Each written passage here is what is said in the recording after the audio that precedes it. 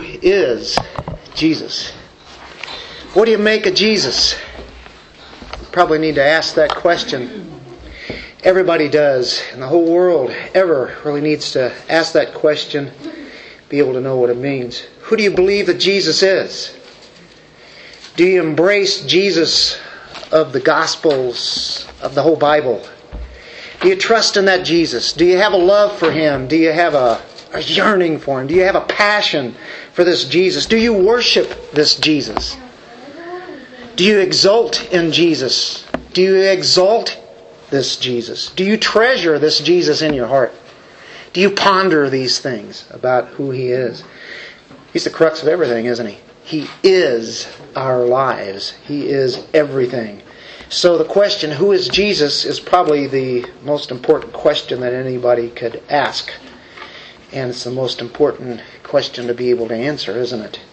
This whole chapter that we are in Luke 2 is about answering that question.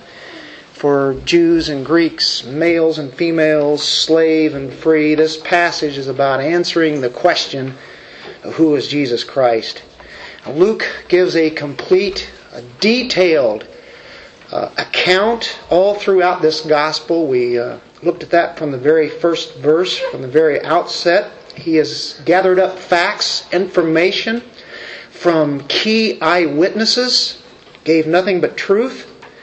They had true testimonies to be written, and somehow God took those particular ones, inspired Luke to write these down, and this is inspired from our holy God, right from the Holy Spirit. And we know that Luke starts his account before Jesus was even born, and then he gives an account of Jesus' birth, at the time of His birth, and how that went. And we see details about that. We see shortly after His birth details. And with that birth, we have redemption. We have one who initiated the Savior of all of mankind. The Lord, the King, has arrived. So Luke here is consistent historically. We can be sure of it.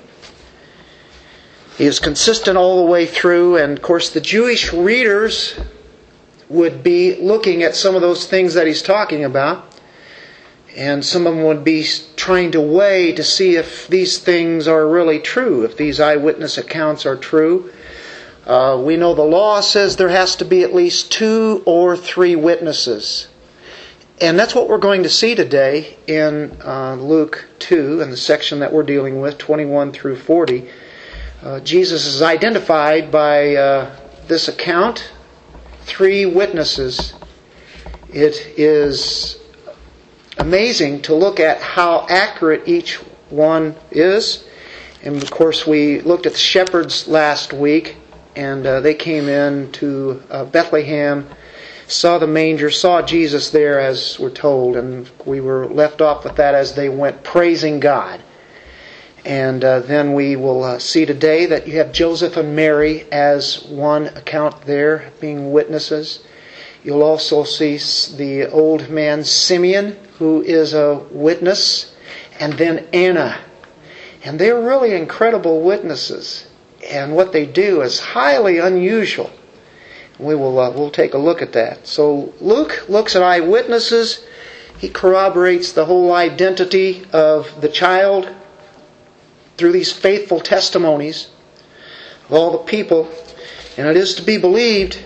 And what we have to do is establish, though, if they can be believed, they have to be established in their credibility. How are these witnesses? They say one thing, it sounds right, but how are they credible? If they're not credible, then the witness is no good either, right? And we will recognize that all of these people are righteous people. And they're people justified by God. They're righteous in the way that they live. And so that counts so importantly here. That testimonies can't be erased because their lives lined up with what they believed, what they said. And there's quite a story going about that Mary was a virgin. She gave a virgin birth. How are you going to be able to build a case on this? Well, Luke brings all of these testimonies together. She, as a virgin, brought a child into the world who is the Messiah, the anointed, the Lord, the King, the Son of the Most High God, as Luke says so often. This is it. So this is what we're going to be looking at, those witnesses, and identify Jesus. So let's grab our Bibles. Let's take pleasure in reading this Scripture and see this one who is our Savior. And as we get this developed all through the book of Luke, we should have even a better love for Jesus Christ than ever before. And as we see him at his very early age, we see how God was working his plan right there. So let's take our Bibles, let's stand, and let's read this section. Starting at Luke 2:21. And when 8 days had passed before his circumcision, his name was then called Jesus, the name given by the angel before he was conceived in the womb. And when the days for their purification, according to the law of Moses, was completed, they brought him up to Jerusalem to present him to the Lord, as it is written in the law of the Lord, every firstborn male that opens the womb shall be called holy to the Lord, and to offer sacrifice according to what is said in the law of the Lord, a pair of turtle doves or 2 young pigeons. And there was a man in Jerusalem whose name was Simeon, and this man was righteous and devout, looking for the consolation of Israel, and the Holy Spirit was upon him. And it had been revealed to him by the Holy Spirit that he would not see death before he had seen the Lord's Christ. He came in the Spirit into the temple, and when the parents brought in the child Jesus to carry out for him the custom of the law, then he took into his arms and blessed God and said, Now, Lord, you are releasing your bondservant to depart in peace, according to your word. For my eyes have seen your salvation, which you have prepared in the presence of all peoples, a light of revelation to the Gentiles and the glory of your people Israel. And his father and mother were amazed at the things which were being said about him. And Simeon blessed them and said to Mary his mother, Behold, this child is appointed for the fall and rise of many in Israel, and for a sign to be opposed. And a sword will pierce even your own soul, to the end thoughts from many hearts may be revealed. And there was a prophetess, Anna, the daughter of Phanuel, of the tribe of Asher. She was advanced in years and had lived with her husband 7 years after her marriage, and then as a widow to the age of 84. She never left the temple, serving night and day with fastings and prayers. At that very moment she came up, began giving thanks to God, continued to speak of him to all those who were looking for the redemption of Jerusalem. When they had performed everything according to the law of the Lord, they returned to Galilee, to their own city of Nazareth. The child continued to grow, become strong, increasing in wisdom, and the grace of God was upon him. Lord, have your grace of God come upon us in a very powerful way as we understand the depths of this precious truth, the truth that we've all heard, but Lord, make it stand out in our minds today who this Jesus is. In Jesus' name, amen. According to the law of the Lord, according to the Word of God, right? According to the law. That is what you saw repeatedly throughout this section. And we saw the witnesses, Joseph and Mary, Simeon, Anna. So we're taking this all in one lump sum. We could have divided all these up, but I think Luke has this story going, so we'll take it in one big chunk here. There's a lot of history, a lot of Old Testament that's involved here because they're doing what the Old Testament tells them to do, and it's right to do. So it starts off, and when 8 days had passed before his circumcision. This is the circumcision. Jesus had been born. The shepherds had arrived at the manger. They were doing just exactly what the angels had told them. They hurried there and they saw Jesus there. They rejoiced. They praised God, I guess. This is what they've all been waiting for. These were the shepherds. These were the lowly people. Yeah, that's how God does it. Not many mighty, not many noble. It's people like us. Not kings, queens, generals, priests. Comes to the shepherds. And now it's 8 days. So about a week or so now has gone by. After the shepherds were there and the birth has happened, and it's time for circumcision. It's on the 8th day. This is according to the law. And so Jesus fulfilled the law all the way through His life, didn't He? And He even fulfills it as a baby. Of course, all Jews did. But this is part of it. If He doesn't do this, I mean, He's God, you say, well, why does He have to do this?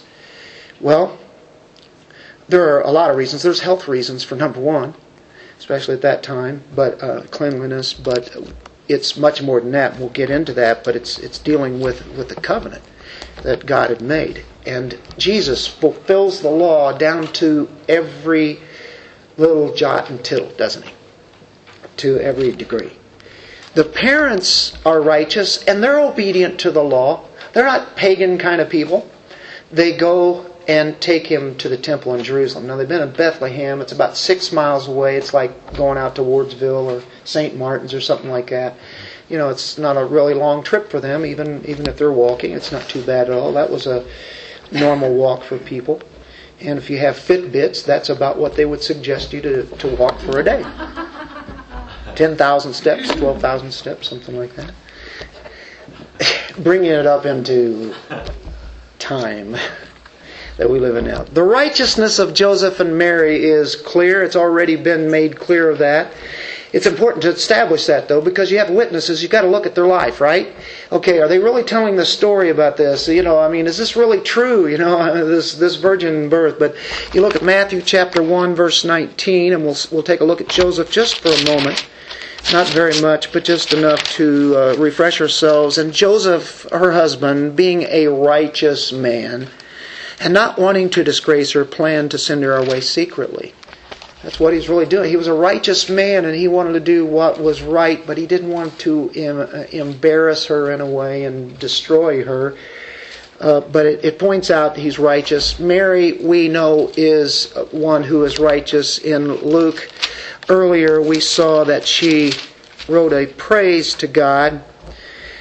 And we see all throughout that Magnificat that she is righteous. In 146, and Mary said, "My soul exalts the Lord.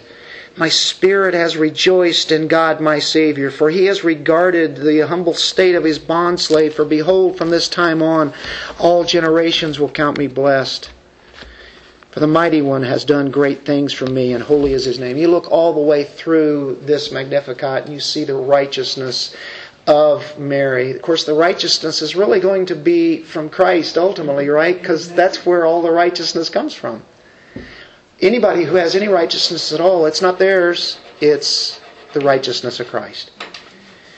5 times in this passage in Luke chapter 2, verse 22, verse 23, verse 22, you get the law of Moses is to be completed. Verse 23, as it is written in the law of the Lord. Verse 24, to offer a sacrifice according to what was said in the law of the Lord, according to that. Verse 27, and He came in the Spirit in the temple, and when the parents brought in the child Jesus to carry out for Him the custom of the law, this is the purification there. And then you have one more, verse 39. When they had performed everything according to the law of the Lord. That's what it's about, isn't it? Doing what the law or the Word of God says. It's called obedience. They just did what God had planned out. And it's a beautiful thing as God brings these things forth. What's the agenda here of Luke? The law of the Lord, as he points out here. It's essential for Jesus to be, in this way, circumcised, and then this purification that Mary does with the sacrifice that is carried about. The obedience of the law of Moses. Jesus did it. Joseph and Mary did it. By the way, you call this, let's get into a little bit of theology here, active obedience. When you hear of those two words together, it's speaking about the life of Christ in His works. Active obedience. He obeyed the Father always, right? So that's His active obedience. His righteousness. It's because of His life that we're saved. And we don't forget about the death. Obviously, we know about that. But His life brings His righteousness to us. When He qualified it at the cross, then it's transferred to us who believe.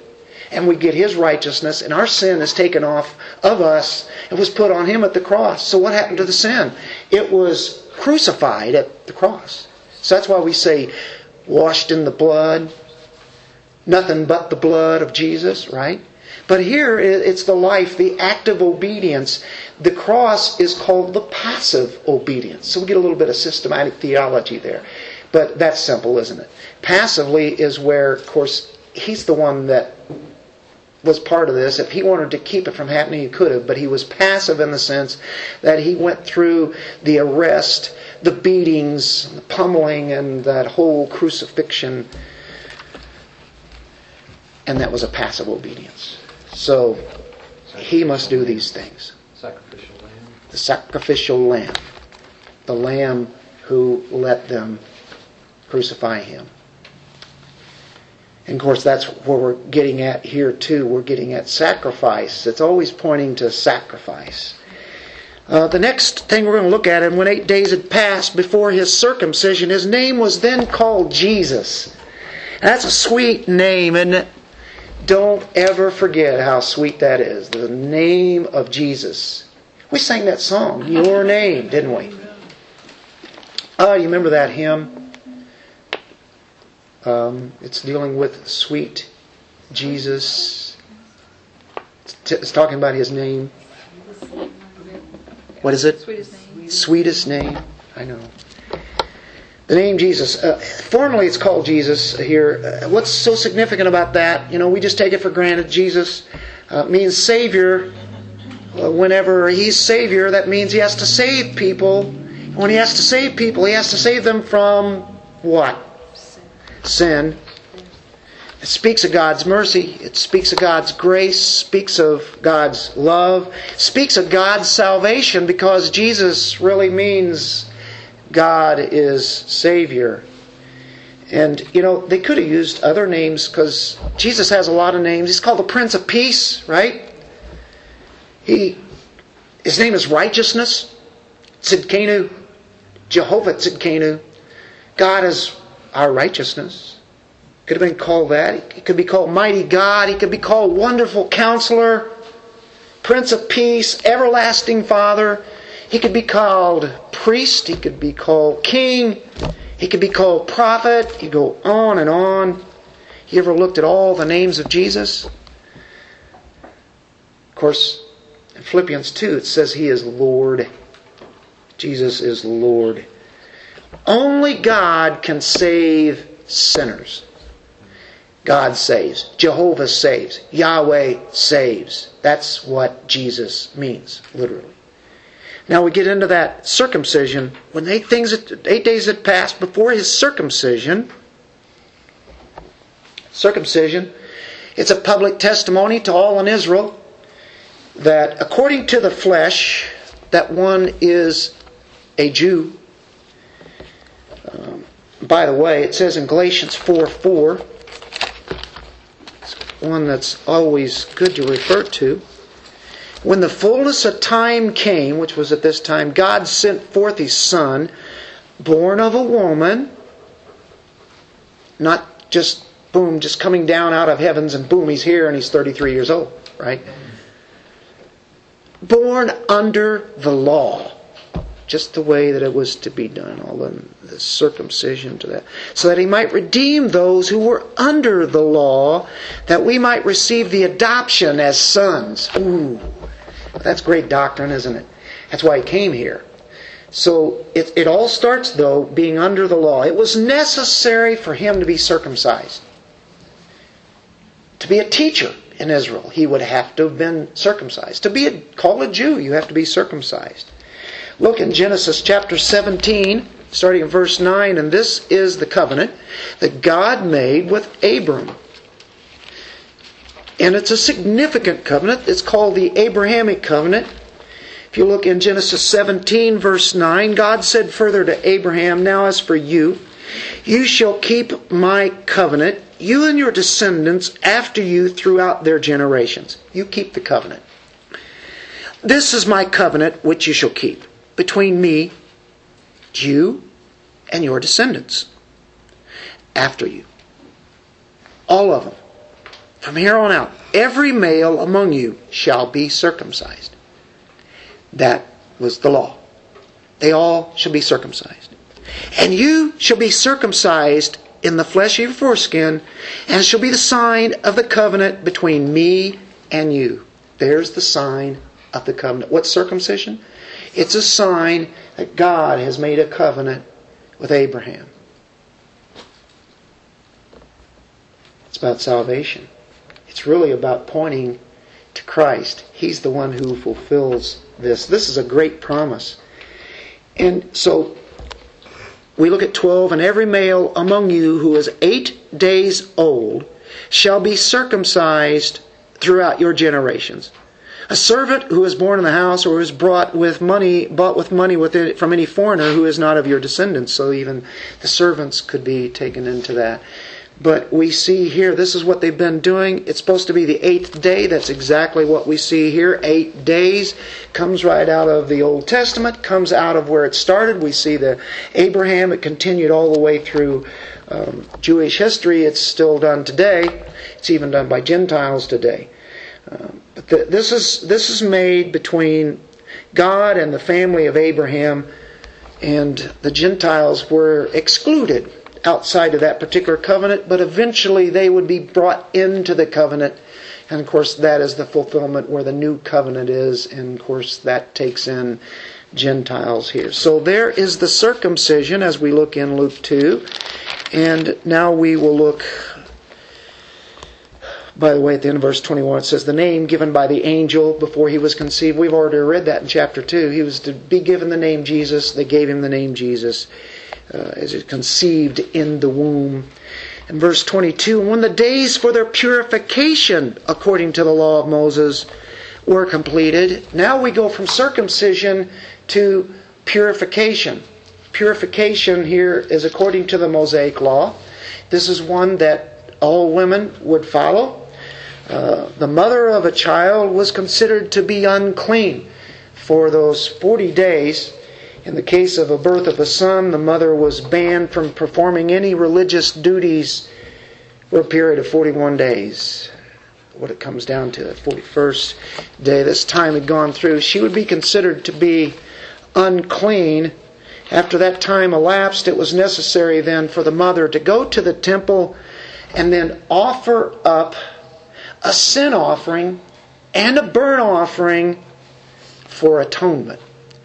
This is all a picture of what Christ is going to do at the cross 33 years later.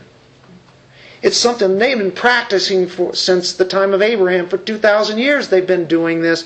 And they bring in, or of course the Mosaic law, 1,500 years I guess. Moses comes in with that law, and we'll look at that in a moment. It's a sacrificial system. A sacrificial system is an illustration of what Jesus would do for His people at the cross. He's a sacrifice. He's a lamb. He takes away the sin of the world, sacrificing Himself. He substituted Himself for us. We should have been on the cross. We should be in hell forever. And that's what this sacrifice is pointing to. That cross. It dealt with the death of an innocent substitute. An innocent lamb to be slayed on that altar. Blood just squirting everywhere. Running everywhere. Innocent substitute. Jesus was innocent. No sin. And He substituted Himself on the cross for my behalf. For me. For you. Remember the t-shirt? This blood's for you. Leviticus chapter 12, verse 2 to 6. This is law. This is Mosaic law. So let's take a look. As we're talking about that, we just see something here that just doesn't come out of nowhere. This is something that all the Jewish people would know. They would be examining this, and if Jesus didn't do this, they wouldn't have. The people that did trust Him, how would they know that He's really who He's supposed to be? Leviticus 12, verse 2. Speak to the sons of Israel, saying, when a woman gives birth and bears a male child, then she shall be unclean for 7 days, and the days of her menstruation shall be unclean. On the 8th day the flesh of his foreskin shall be circumcised. Then she shall remain in the blood of her purification for 33 days. She shall not touch any consecrated thing, nor enter the sanctuary until the days of her purification are completed. Then it tells about a female child, and you can read on there, but there we have purification. Purification. It's a time for that she can now come to the temple, and it's also a time to bring sacrifices and then to present the Son there at the temple. So we look back at Luke 2, the days of their purification according to the law of Moses, we just read that, were completed. They brought Him up to Jerusalem to present Him to the Lord, as it is written in the law of the Lord. Every firstborn male that opens the womb shall be called holy to the Lord, or set apart to the Lord. This first one is going to the Lord. Now actually, you remember Hannah and Samuel, and he eventually wound up in the temple, Eli the priest there. But he was kind of raised up after that in the temple. That was really giving up the firstborn. Not all did that. But there's a sanctification here of this firstborn. This is a dedication of the firstborn. There's a dedication going on. And it's always good. We've had this kind of practice, down through the years where a baby would be dedicated, showing that, hey, we're going to raise this child in the things of the Lord, in the way that should be raised, according to the Word, right? That's a dedication. Now, in Exodus chapter 13,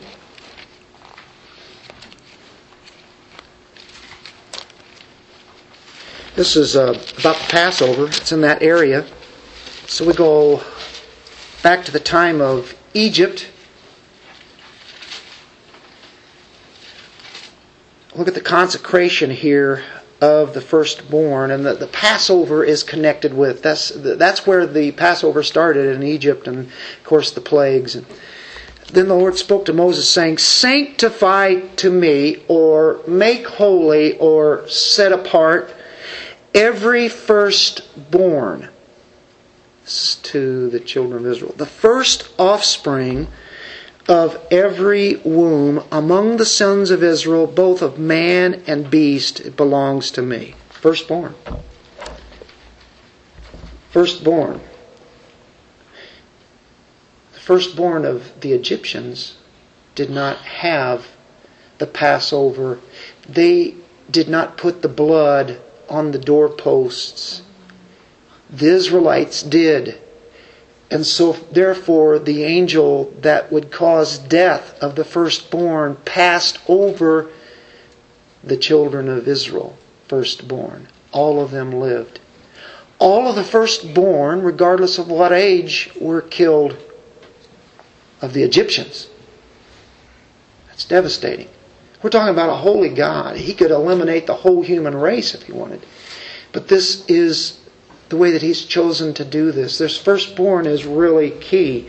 The angel passed over the house of the Israelites. They lost none of them. Each of the firstborn of Israel are His. They must be ransomed. They must be redeemed. Of course, that's where the Passover lamb came in.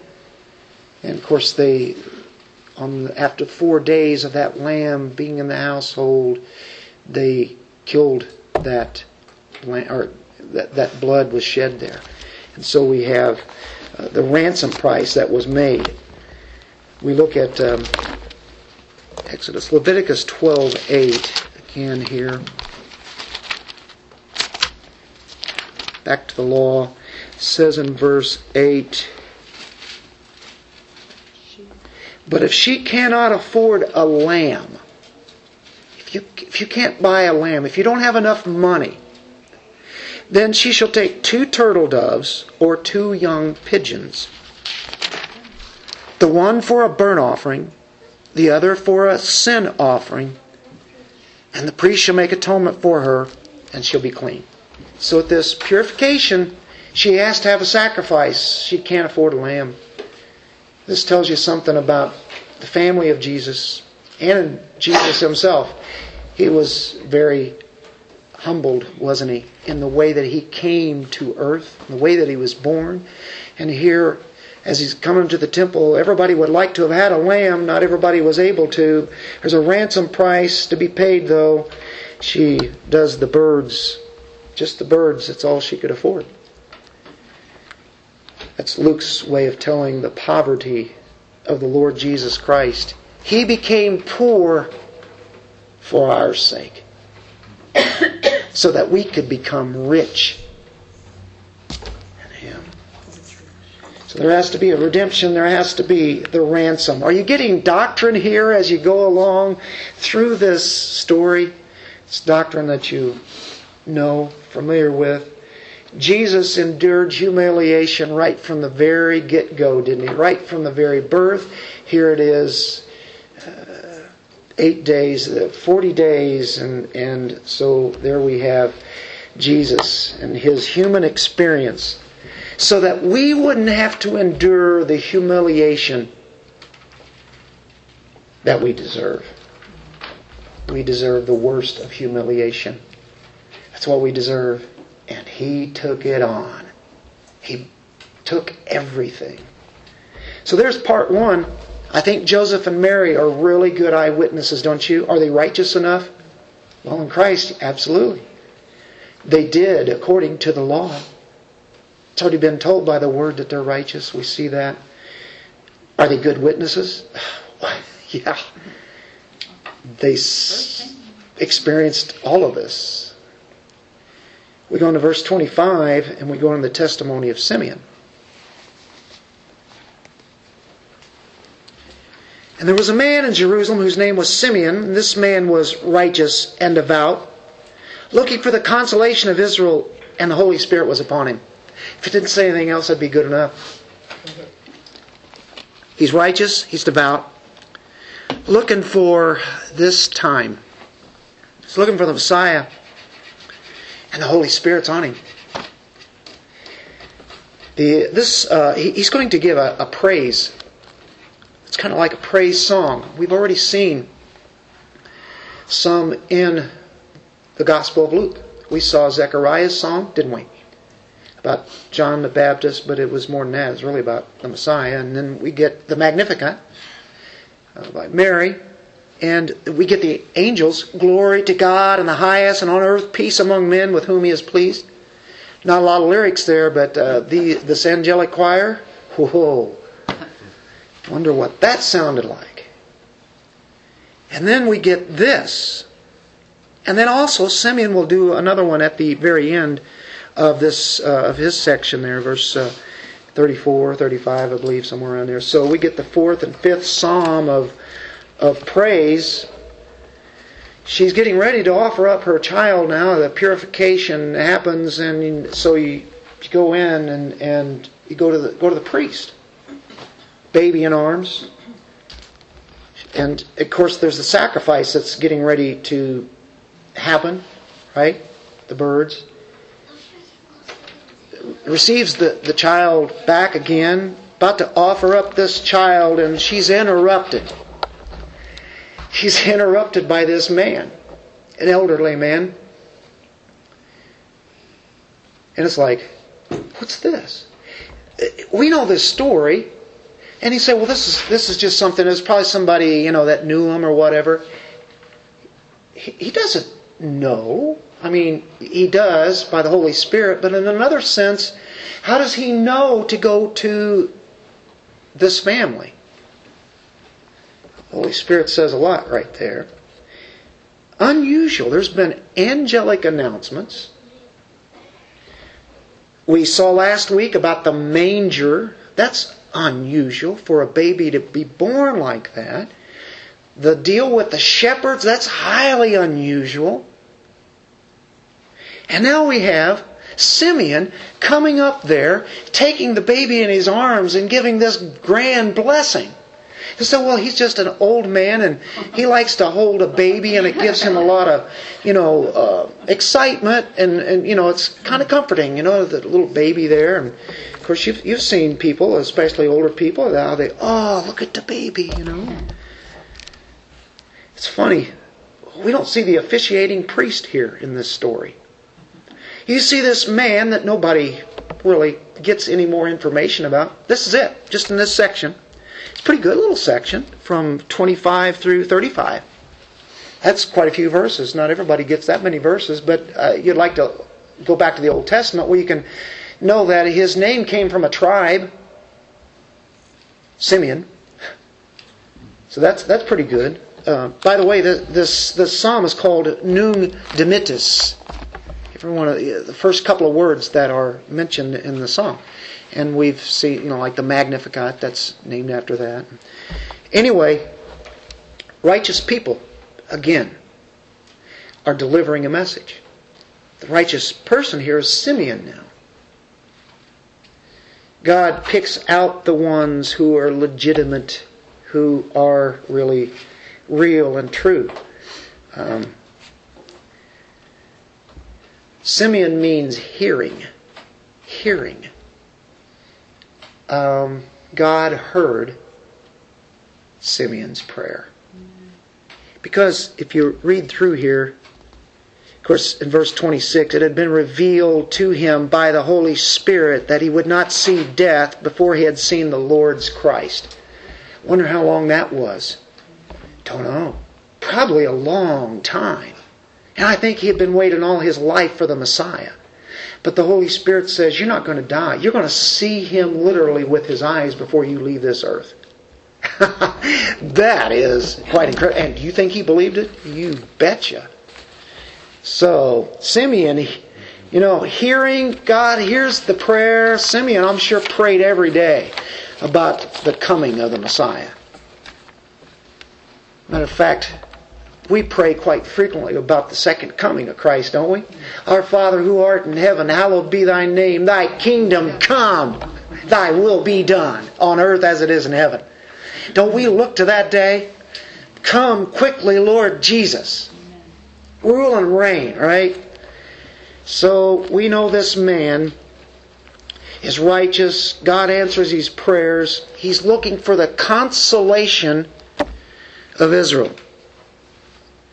Now, I don't know, consolation sounds kind of interesting in our terminology today because I think of it in terms of a consolation prize. Fourth place. I think, back in the days of high school basketball, they would, you win a tournament, you get first place. If you lose, you're second place. If you win that last game, but you lost the one before that, then you get third place. Then the team that lost the last two games, they won the first game, they get a consolation prize. Well, they just lost. That's not the idea here. I guess kind of is. It means comforting. Hey, we want to comfort you losers. You guys are all right. You came and you showed up. You won a game. It's okay. But let's go a little bit deeper with this consolation, right? Consolation means comfort. It means help. It means hope. It's dealing with the Messiah. The consolation of Israel is Christ. Christ, this one who is coming. This one is, by the way, the word is paraklesis. Paraclete, one who comes alongside. He's known as the helper. He's known as the comforter. Of course, the Holy Spirit is known as that, but also the Holy Spirit is telling Simeon that the consolation of Israel is going to be coming. He's devout. He's reverent. He's careful. If Simeon wasn't careless, God wouldn't be using him here. I mean, if he was... He's a man who's righteous. He is one who is going to be doing things the way that God wants him to do. The key is that Simeon's life is righteous. And he also calls him Lord. Would not see death before he had seen the Lord's Christ. That's a different Lord in the language there. If you look in 29, now Lord, as he's saying this, look at what he calls the Lord here. Despotes. You might have gotten a little bit from despot. Sometimes, and not very often, but sometimes Jesus is called Lord as a despot. Now when you hear that, it's usually ill-favorable. One who rules dominantly over people, and he doesn't care who gets in his way, he stomps all over them, right? But the Lord here is, according to Thayer's Greek lexicon, says to have absolute ownership and uncontrolled power. See, he saw God as the sovereign Lord. Do you think he believed in sovereign lordship? Yes. He is total proprietor of my soul. I don't run my life, he does. That's what it means to be, hey, he's my Lord. He's my Lord and Savior. That's why a lot of people like to say, well, he's my Savior. Or sometimes later they rededicate their life and say, well, he's my Savior, he's now my Lord, he's my Lord and Savior. You cannot separate Jesus Christ, as A.W. Tozer had often said, because there's always been a debate of saying, well, if he's Lord, then that means you have to be obedient. If you're obedient, then that means a works salvation, so it's better just to call him Savior. No, he's Lord. He's Lord of our lives. He runs our life. He's the captain, right? I am glad that I don't run my life anymore. Amen. I am glad that Jesus Christ does, right? You guys are too. Amen. That's a mark of a Christian. They know who is sovereign. By the way, he is a representative of all the Jews who are expecting the Messiah. He's a representative of them as he looked for the coming of the Messiah. But he just knew that he wasn't going to die. He was going to see him. In our day, there are signs of coming all around us. Be ready. I know one thing. That's what the Lord keeps saying. Be ready. Be watchful. Be alert. Be watching. There are no signs, nothing that has to be met yet before Christ comes back for us. He could come back in a flash, in a moment. It's been fulfilled in that sense. He can come back. That is an imminent return at any time. Do you live expectantly? See, the whole idea is that we would live righteous lives. We're living expectantly. We want to live holy lives, right? When you have that great hope of Him coming, you will live a righteous life. So, let's look back at a moment in the Old Testament about the consolation of Israel. If you don't mind, let's see this word being used in different ways.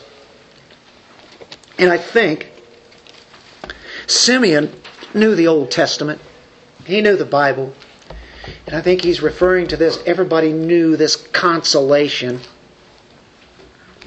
Isaiah chapter 49 verse 8. Actually, let's start at Isaiah 40. 40 verse 1.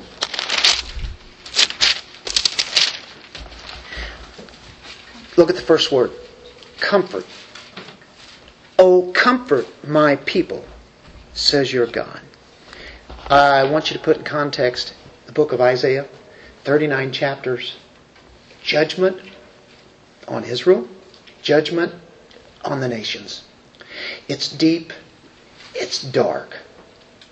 There are definitely hope passages all throughout there. But it shows how sinful the nations were. And God was going to judge, and He did. And He does, and He will. And that's 39 chapters. Boom. Chapter 40, verse 1. Very first word is consolation or comfort. Or if you put it in the Greek Septuagint, it would be paraklesis. Comfort. Comfort. Speak kindly to Jerusalem after all of its judgment, and call out to her that her warfare has ended, that her iniquity has been removed, that she has received of the Lord's hand double for all her sins. A voice is calling, clear the way for the Lord in the wilderness. Who is that? John the Baptist. Can you imagine Simeon? At this time he's going to say, wonder where he's at. He's 6 months old, but he doesn't know. Make smooth in the desert a highway for our God. He's going to be making the way for Christ. That's why we saw so much about Him earlier. Chapter 49, verse 8. Boy, you look at these fulfillments. It gives us great hope too, doesn't it? Because He's already done it. 49:8. Thus says the Lord, that's Yahweh, in a favorable time I have answered you, and at a day of salvation I have, what? Consoled or helped you. My version says helped. Console, consolation. We've seen the word comfort in chapter 40, verse 1. Now we get helped. I will give you the helper. Comfort. Boy, do they need that, don't they? Boy, do we need that. Verse 13. Shout for joy, O heavens, and rejoice, O earth. Break forth into joyful shouting, O mountains, for the Lord has comforted, consoled, consolationed His people. That's more than a little consolation prize, because He says this is worth shouting, rejoicing, joyful shoutings, even the mountains, for the Lord has comforted His people and will have compassion on His afflicted. Hey, is this promise to us? Is this something that should just make us shout? This takes all the worry off, doesn't it? Listen, if you read those first 39 chapters this morning, you didn't read chapter 40 and then on through the rest, this is the good news from 40 through 66. By the way, how many chapters are in the Old Testament? It's interesting. 39 chapters. How many are in the New Testament? Books. I'm sorry. Sorry, about 3 there. Thank you. Correct me. 27 books in the New Testament. How many books are there in the Bible? 66. How many chapters are in the book of Isaiah? 39 and 27, which is 66. Just interesting. And I'm not even pressing anything on that, but that's how I remember whenever I divide up Isaiah. Because it's such a long book. Guys, if we ever started on the book of Isaiah and did it the way we normally do, we wouldn't have any other books that we would study. We'd be here till all of us go right on into our eternal rest. That's okay, right? Well, the bad news, the good news is there, right? I mean, we could do that. We have done studies on Isaiah, but very quickly, like just a few months. Very quickly. Chapters at a time. The consoler, the compassion for Israel, fulfillment of the covenant. That's what this is about. The Holy Spirit was upon Him. Do you like that?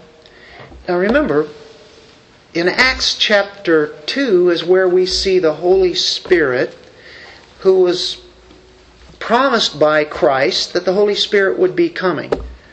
But at this time, right at the time of Christ, we see the Holy Spirit mentioned. Well, we've already seen the Holy Spirit mentioned. By the way, He is the author of this book. Holy Spirit has already been mentioned, right? By the way, you remember John the Baptist and Elizabeth? She was filled with the Holy Spirit. John the Baptist is leaping in the womb because of the Holy Spirit. Spirit-filled. Now, granted, the Holy Spirit in the Old Testament, there would be, whenever somebody had a special role as a king or a priest, they were anointed. There was an anointing of the Holy Spirit as they led. But still, yet people can't live righteous lives unless they have the Holy Spirit. They have to have the Holy Spirit. But the Holy Spirit who came at Pentecost came in the fullest aspect. Just like the people in the Old Testament, they're saved the same way that we are. But we get to look back and see it in its fullest. The best that they could see Christ was through the sacrifices, the temple, and all the different objects and illustrations that they had. But we have it in its fullest up to now. Not in the absolute fullest, because we still wait for that as we will see Him as He is. But now we have much more knowledge with Old and New Testament together. It reveals all the different mysteries that are in the Old Testament, doesn't it? But there was this extra, I believe that anybody who is a believer at that time does have the Holy Spirit, but not in that fullest sense that we would have. But here it's just like there's a filling of the Holy Spirit. There's some kind of something special here. And he was told that he would not see death. He knew that. And so he came in the Spirit into the temple. He's filled with God's Spirit. He's led by God's Spirit. No doubt about it. The Spirit was upon him. To walk by the Spirit means to depend upon Him consciously. Always. To be depending from moment to moment. That's being led by the Spirit, walking by the Spirit, filled with the Spirit. You have the Word of God, you're filled with the Word of God, you're filled with the Spirit. So you rely on Him for having the right attitude when you're in the midst of trials. It's Him that's going to get you through. He resides in you. Christ had to leave. And He says, but I leave you the Holy Spirit. That was not only for the disciples, but for all of us sitting here today. If you're a believer, you have God living in you. The life of God in us. Are you kidding me? The life of God is in us. And that's the only way that we can live a life that's honoring to God. Do you seek Him for wisdom in difficult situations? He's there. He's sitting alongside you. He's in you. Isn't that comforting? I will send you the Comforter. I will send you the Helper. Have you been encouraged by listening to this? We know this. He had a special anointing. He was revealed to by the Holy Spirit. He has a song of praise. Now, Lord, Master, you are releasing your bondservant to depart in peace. He knows it's going to be time to go. And he's ready to go. You think he wants to hang around? It's time to go. He's already had that promise. That's right. According to your word. Again, we keep saying that, right? For my eyes have seen your salvation. Scott Wesley Brown had a song like, my eyes have seen your salvation. It was taken from this. My eyes have seen your salvation. He was already a believer. It won't come into play until Christ dies on the cross where that application happens, but he's already trusted Him. Just like all Old Testament saints. If they live by faith, as stated in Hebrews 11. They trust in God. They're saved the same way we are. They were just looking for the cross. We have already seen the cross in spiritual eyes. It's happened. It's all right here through the Word of God. So, now Lord, your bondservant departs in peace. The picture is of, here's the word picture. You like word pictures? You have a sentinel being relieved of his watch, of his guard duty. He's being relieved of that. Simeon is being relieved to go on to the place where it's been promised, right? Simeon has watched for Messiah all his life. Can you imagine this moment? Wouldn't you be excited? And so therefore he makes these statements. He was ready to die in peace. You're not ready to die until you've seen Jesus. And that's for everybody ever in the world. If they don't know Jesus, they're not ready to die. But Christians are ready. Because we know what the promise is. And we don't die. The body does. We just keep on living. We live. We don't really die. We live. This is eternal life. It's knowing God. So here I will just read, my eyes have seen your salvation, which you have prepared in the presence of all peoples. He's quoting here, a light of revelation to the Gentiles, not only to the Jews. Simeon is a Jew, but he's saying this is going to go out all the way out to the lost pagan Gentiles. And the glory of your people, Israel. That's what he says. What a praise. He's spoken of salvation for Gentiles as well as Jews. Here's the amazement. And his father and mother were amazed at the things which were being said about him. They've already been amazed 8 or 40 some odd days ago at the birth, the shepherds, circumcision they've gone through. But this man comes up to him and then he says what he just said. He's a righteous man. Whether they know him or not, probably not.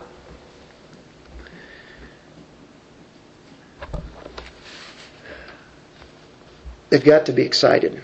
It's just another nail that's drilled in there. It's like, wow. They've already been convinced. But Mary keeps pondering these things. They're amazed. Joseph's thinking about this. Simeon blessed them and said to Mary, his mother, here's another praise. Behold, this child is appointed for the fall and rise of many in Israel, and for a sign to be opposed. And a sword will pierce even your own soul, Mary, to the end that thoughts from many hearts may be revealed. This means that this Jesus is going to have some negative response. Out of all the joy that he brings and this comfort, this help, and he says Israel is going to respond like this. Every man, woman, child will respond to this Jesus. And it'll either be for their fall or it'll be for their rising. What does it mean? Well, he said, John says in chapter 1, he came to his own. And his own received him not. We know the story. We know the crucifixion. They're saying, crucify him, crucify him. They missed it. Some of those very same ones that are saying crucifying, though, will be found in Acts 2. Trusting in Christ. But most of them don't. If you reject this Jesus, he's appointed you for your fall. But you embrace this Jesus, you trust this Jesus, you will rise with him like the dawn of the morning. He's the crux of everything, isn't he? He's everything. He is everything. Without Christ, we are nothing. John 15. Simeon understood through the Holy Spirit that this very child in his arms was the Lord's promised Messiah. He's holding him. God gives us glimpses of glory in amazing ways. He's the anointed one. He knew about Isaiah the prophet. He knew about this consolation. He knew about in Isaiah 8:14, a stone to strike and a rock to stumble over. And that's quoted in the New Testament also. I think this old man knows too much about the moral condition of the people who lived during that time. He knows about them. It's a dark, sinful time. But he also knows, he gives a prophetic reference here to Mary, to how she would feel when she witnessed the crucifixion. He's pointing to the cross. As he says, a sword will pierce even your own soul. Not her body, but it's piercing to see your son being crucified in the way that he was, to the end that thoughts from many hearts may be revealed. So it shows people's hearts.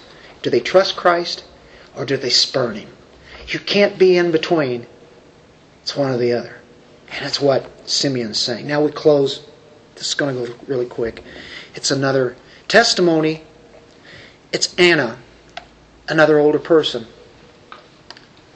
What do you think Joseph and Mary are just thinking? Well, they're already amazed. And now they've been given a prophecy. He's going to be rejected.